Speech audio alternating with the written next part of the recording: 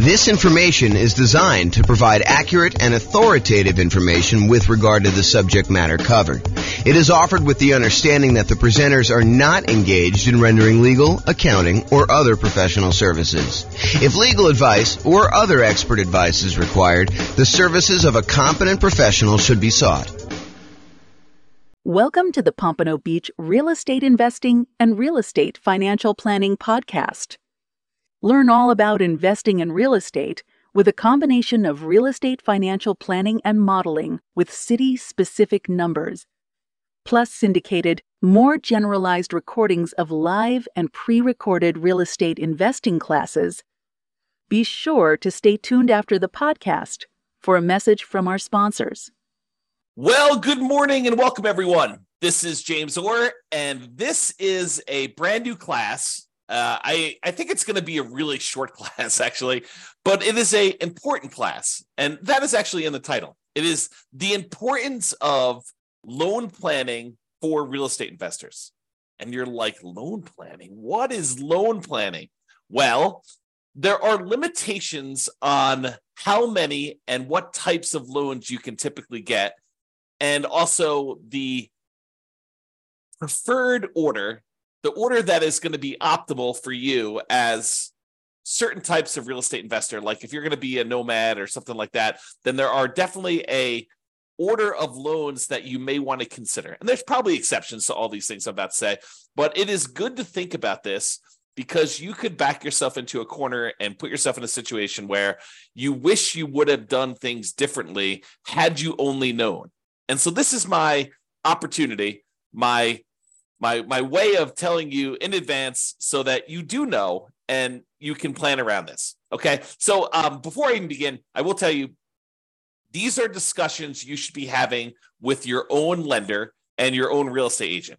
And so, go sit down with them. And part of what I think a real estate agent and what a lender should be doing is offering you this type of consultation. They shouldn't be, in my opinion, just selling you a house or selling you a loan.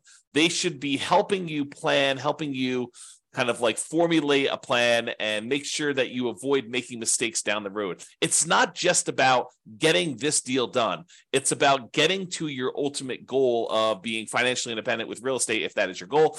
But whatever that is, you really should be talking to your lender and your real estate agent and kind of getting this plan. Okay, so let's talk about loan planning. First, you can get Fannie Mae, Freddie Mac loans. These are the quasi-government loans that most lenders sell their loans to. You can get those until you have 10 non-owner occupant finance properties. Okay, so you still got to be able to qualify for all these, but your personal residence counts as one as well. So if you have a property that you're living in, you can have 9 additional non-owner occupant finance properties. And then they're going to cut you off from getting additional non-owner occupant investor finance properties from Fannie Mae, Freddie Mac. So that's sort of the rule, is that 10 finance properties. Now, we said that your personal residence counts as one. Any portfolio loans and any other loans you have on like single-family homes, condos, townhomes, duplexes, triplexes, fourplexes, any loans you have on 1 to 4 units, they do count against your 10 too, even if they are adjustable rate mortgages and balloons. So adjustable rate mortgages, the interest rate on those loans varies. Sometimes they'll be fixed for 5 years and then they vary each year after that. Sometimes they'll be fixed for 3 years and they vary after that. Sometimes they'll be fixed for 7 years, whatever they are. So all of those would count towards your 10. And any balloons. Balloon is like you have a loan and maybe the payments are based on it lasting for 30 years, but there is a balloon at 10 years, which means that you need to either refinance or sell the property or pay off the loan at the 10-year point in order to be able to continue with that property. Otherwise, the loan is going to be called due and they're going to foreclose if you don't actually pay it. So really those loans, the portfolio loans, any 1 to 4 unit loans, they do count against your 10. So like what if you're buying properties as an owner occupant, like a nomad, moving into the property, living there for at least a year, and then converting those to a rental property and then repeating those properties. And maybe you've done that 5 times so that you have 5 properties and you're about to move into your 6th. Well, all of those would count towards your 10 in total. So realize that all of those loans do count towards your 10. Now, you can get more than 10 if you're buying another owner-occupant property. So let's say you decided you're going to go buy, 10 investment properties. You have a inheritance from mom and dad or your rich uncle, and they actually allow you to go and, they give you enough money so that you're allowed to go and buy, 10 properties. You've got enough down payments for 10. Are you then, and you get 10 Fannie Mae, Freddie Mac sort of loans where you're putting 20% down, 25% down in order to buy those. Can you go buy an 11th property with some type of Fannie, Freddie, 30-year fixed rate financing type of loan? And the answer is yes, you can, but only if that 11th property is an owner-occupant property. You can buy more than 10, but it has to be an owner-occupant property. So you need to be able to think this through about like how many loans you're going to get and what type of loans you want to get. So if you go and you do, and by the way, it's not just number 11. You can do number 15 as an owner-occupant. There's no limit to the number of owner-occupant loans you can get, and you can convert the previous ones you had to investment properties, but you can't initiate a new loan as a non-owner occupant. You cannot get a new finance property as an investment property beyond loan 10. And that's really what we're talking about. So there's really no hard cap on the number of nomad properties that you can do. Now, you still have to qualify for all these, right? Like you still need to have your debt to income ratio. You still need to have the reserves for that. You still need to be able to qualify with your credit score. But there's no limitation on the number of loans you can get that. So why are we even making such a big deal out of all this stuff? Like I went and I told you that there's this 10 number and like it's important for you to think about, but like what is the big deal? Why are we so concerned about these Fannie Mae, Freddie Mac type loans? Well, one of the reasons we're so concerned about them is they are the 30-year fixed rate loans that you could typically get. If you remember when we talked about all the different loan types we can get, conventional loans and VA loans and USDA loans and, the portfolio loans and commercial loans, if you remember, really the concern about a lot of these other bonus loan products that we have, the portfolio loans and commercial loans and all that other stuff, is that they're not usually 30-year fixed rate financing. And so if you are concerned, as I think you should be, at least a little bit concerned about some type of interest rate risk, having these rental properties that all have variable rate loans on them or adjustable rate mortgages on them, are you concerned about rates going up? It's possible rates can go up. Look at what happened in the last year. And if you think, 7%, well, that's really, really high. We're never going to go above that. Well, I think I did some math. This is probably a year ago now at this point. I made a whole new tool for you to be able to put in what the current interest rate is. And then I tell you what percentage of the time interest rates have historically been above that. And right now, I think at like 7%, interest rates have been above that like 50% of the time or more. So realize that we can go a lot higher than where we are today. And if you're getting these adjustable rate mortgages, then you have some type of at least potential interest rate risk. So these 30-year fixed rate loans that you're able to get, the 10 loan spots that you're able to get with these are really, really valuable and really, really important. So you got to be careful about that. And that's why we're talking about thinking this through and doing some loan planning with the help of your real estate agent or your lender to begin with.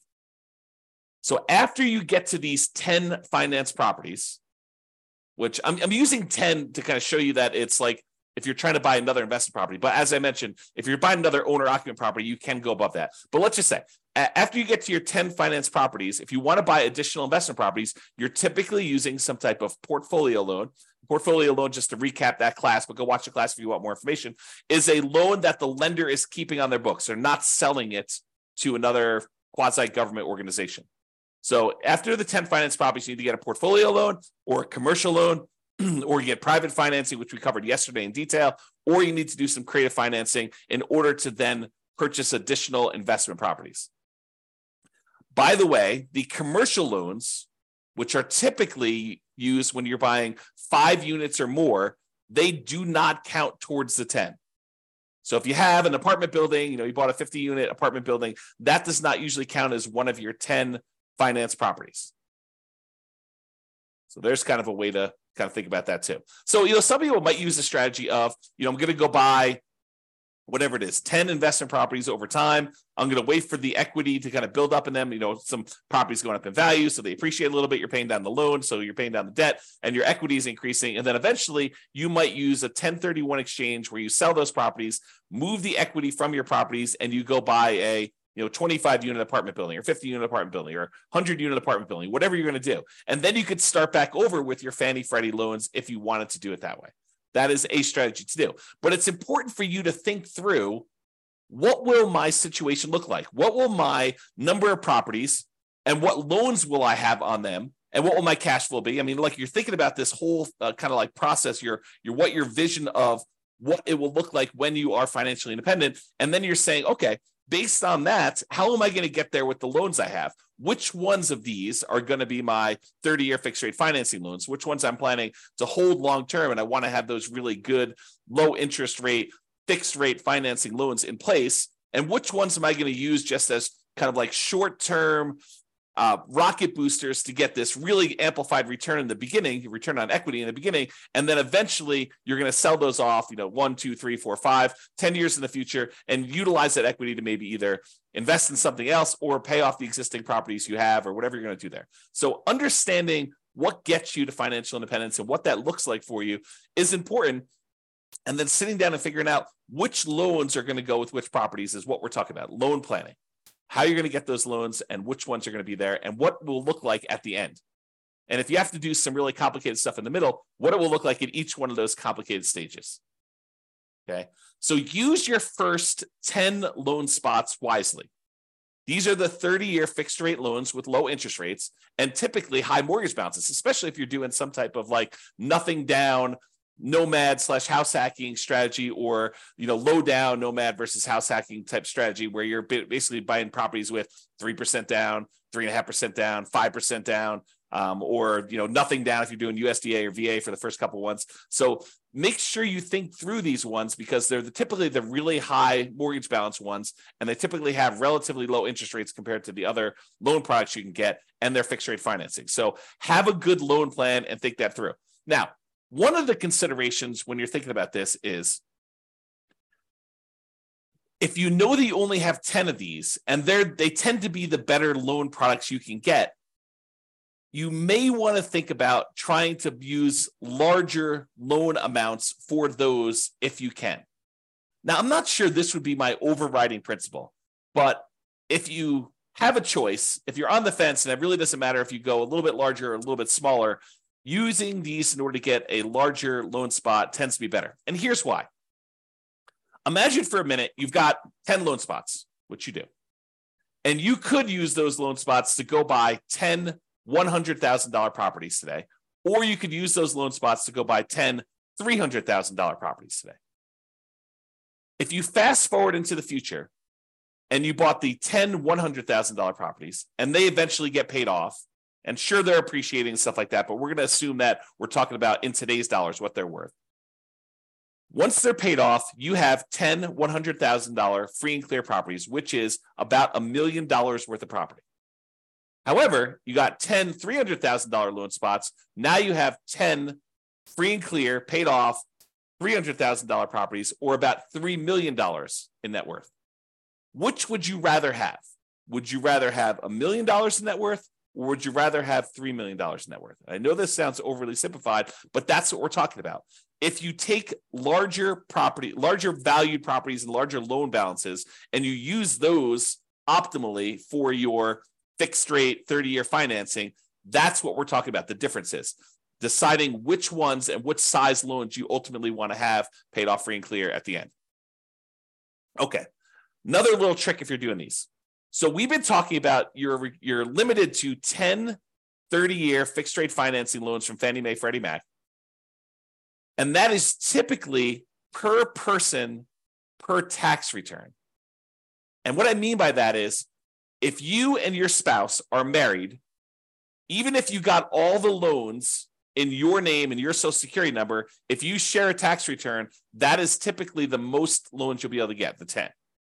However, if you and your spouse are married and you each file tax returns independently, separate tax returns, and you alternate getting the loans, one gets one, the next one you buy, you get the other one, the next one you buy, you get it, the next one to buy, they get it. So basically they go back and forth over and over again until you have 10 loans in your name, on your social security number, on your tax return, and they have 10 loans in their name on their tax return. Then you can get up to 20 in a married couple.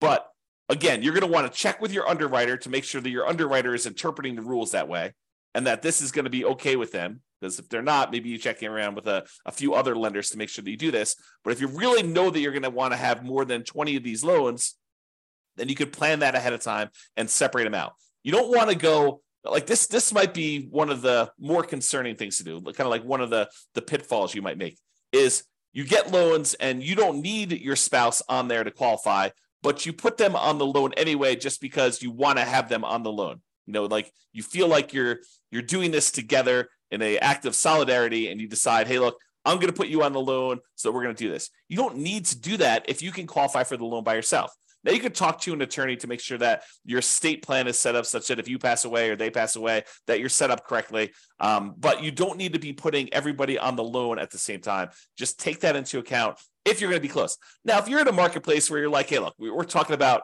like my marketplace right here. We have $500,000 properties. That's about the price of properties that you're buying for single family homes.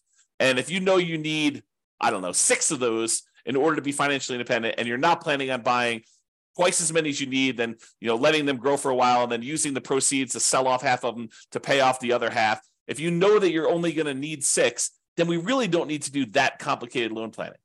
6 $500,000 properties will get you $3 million. For a lot of folks, $3 million of paid off free and clear properties at the end is going to be enough. Not for everybody, but I think for a lot of folks that number would get you there. Okay, if you're getting, whatever it is, $2,500 a month in rent on a property, about a third of that's going to be in operating expenses. So, you're probably doing about $1,600 a month.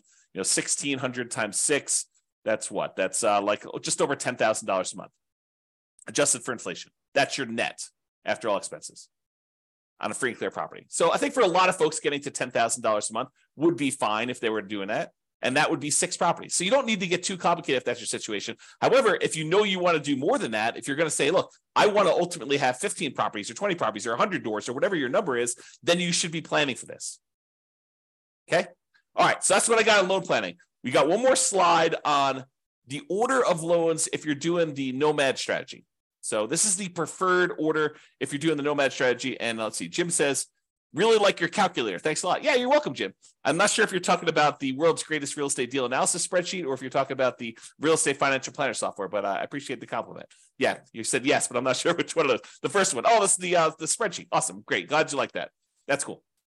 Okay, so nomad loan planning.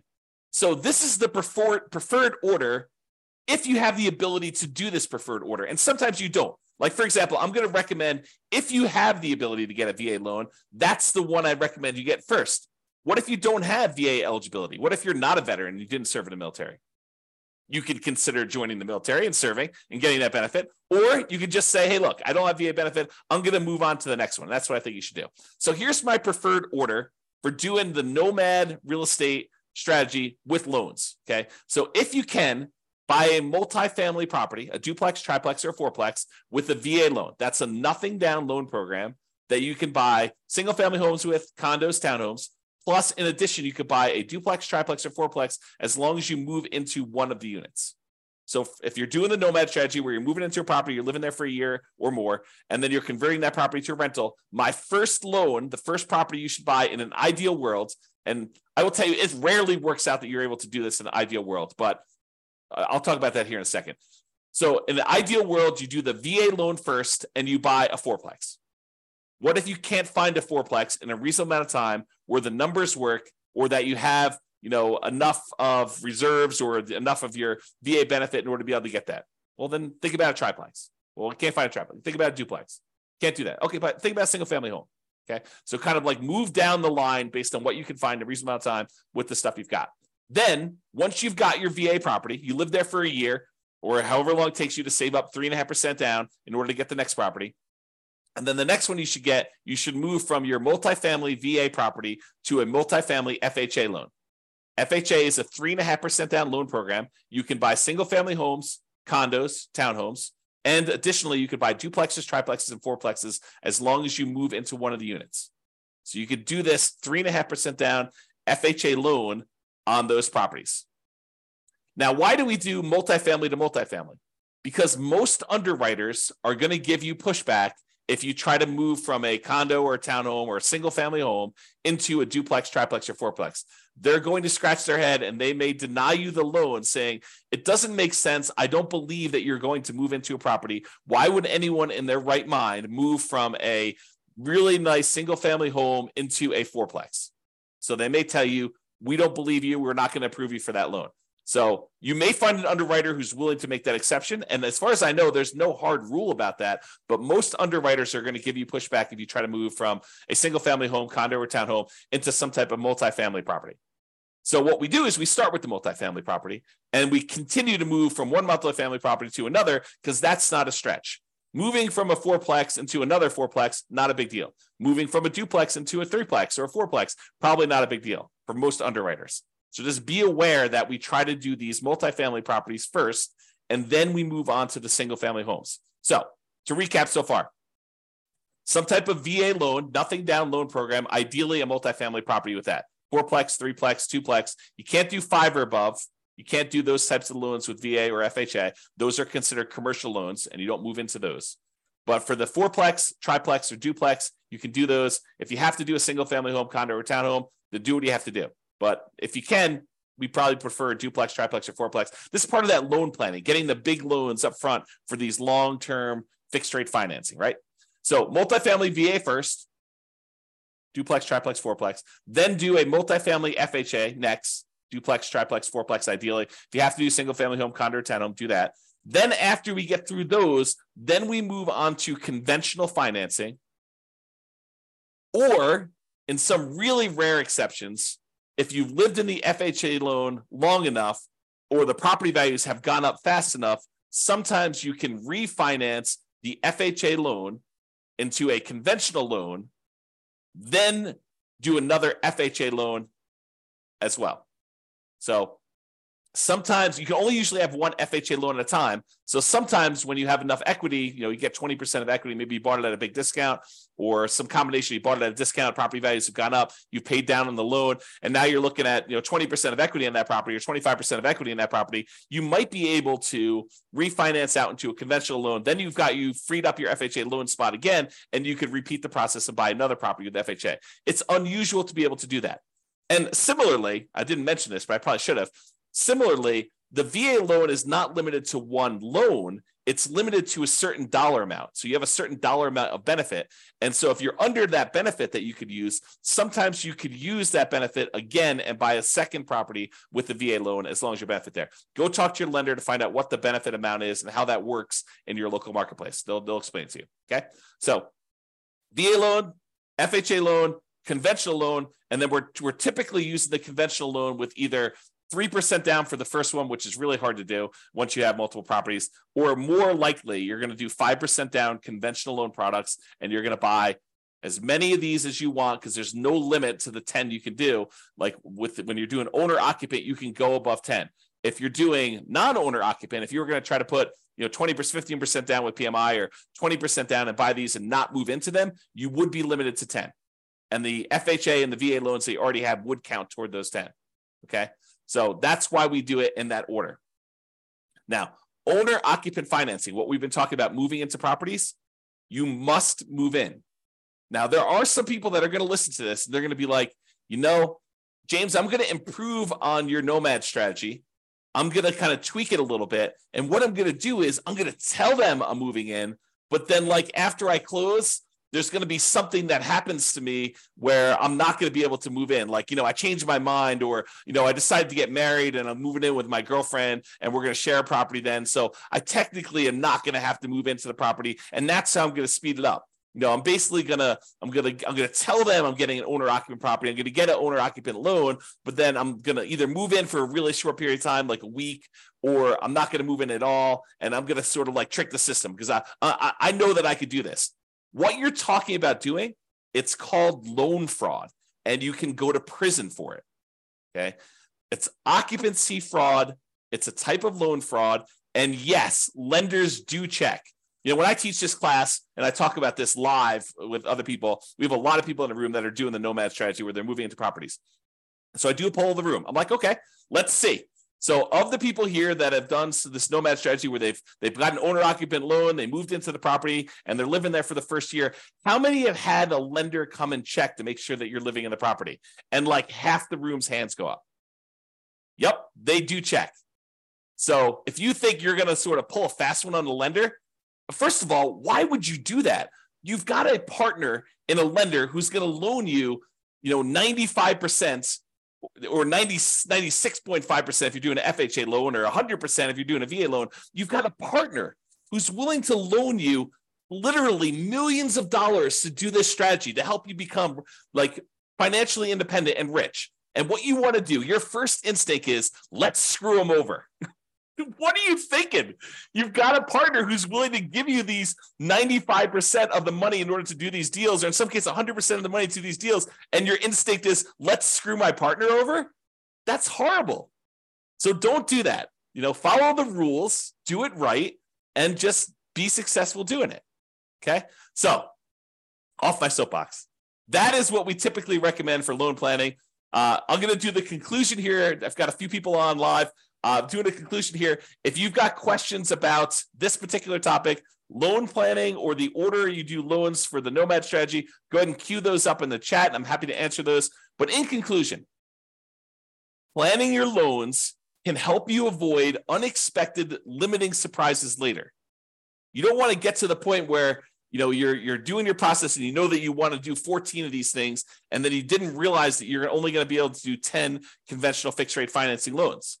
You want to plan for that, taking a few minutes up front. And this, we're not talking about spending days doing this, right? Like, this is a meeting with the lender, like once a year, maybe, in order to make sure that, you're on track for the type of loans, to make sure that any policies didn't change or any programs didn't change or whatever you're doing. But taking a few minutes up front to discuss this with your lender, and maybe to a lesser degree, your real estate agent, because your real estate agent may have some more insight or different insight than your lender have. This could save you a lot of money, a lot of frustration, and a lot of heartache later. And so that's why we do a very short segment on this. And that's why we make a big deal and explain to you what is going on and why there's limitations there. So lay out your plan, or if you're unwilling or unable to do that, at least utilize the general best practices that we've outlined in this presentation. That's all I got. It doesn't seem like anyone's got any questions. I do appreciate you guys coming on live. This has been James Orr. Have a great day, everybody. Bye-bye for now. With home prices up, mortgage interest rates up, and rents up, but not quite enough to counteract the higher prices and interest rates, cash flow on rental properties is harder than ever. Book a call with the Real Estate Financial Planner to apply our proprietary 88 strategies to improve cash flow on your rentals. See the show notes for a link to schedule your call and improve your cash flow today. If you're a real estate agent, lender, or professional in Pompano Beach that wants to help our real estate investor listeners, consider reaching out to learn about collaboration opportunities with this podcast. We'd love to add more value to our listeners by having you assist our investors buy, sell, and finance their real estate investments. See the show notes to schedule a call to discuss collaboration opportunities.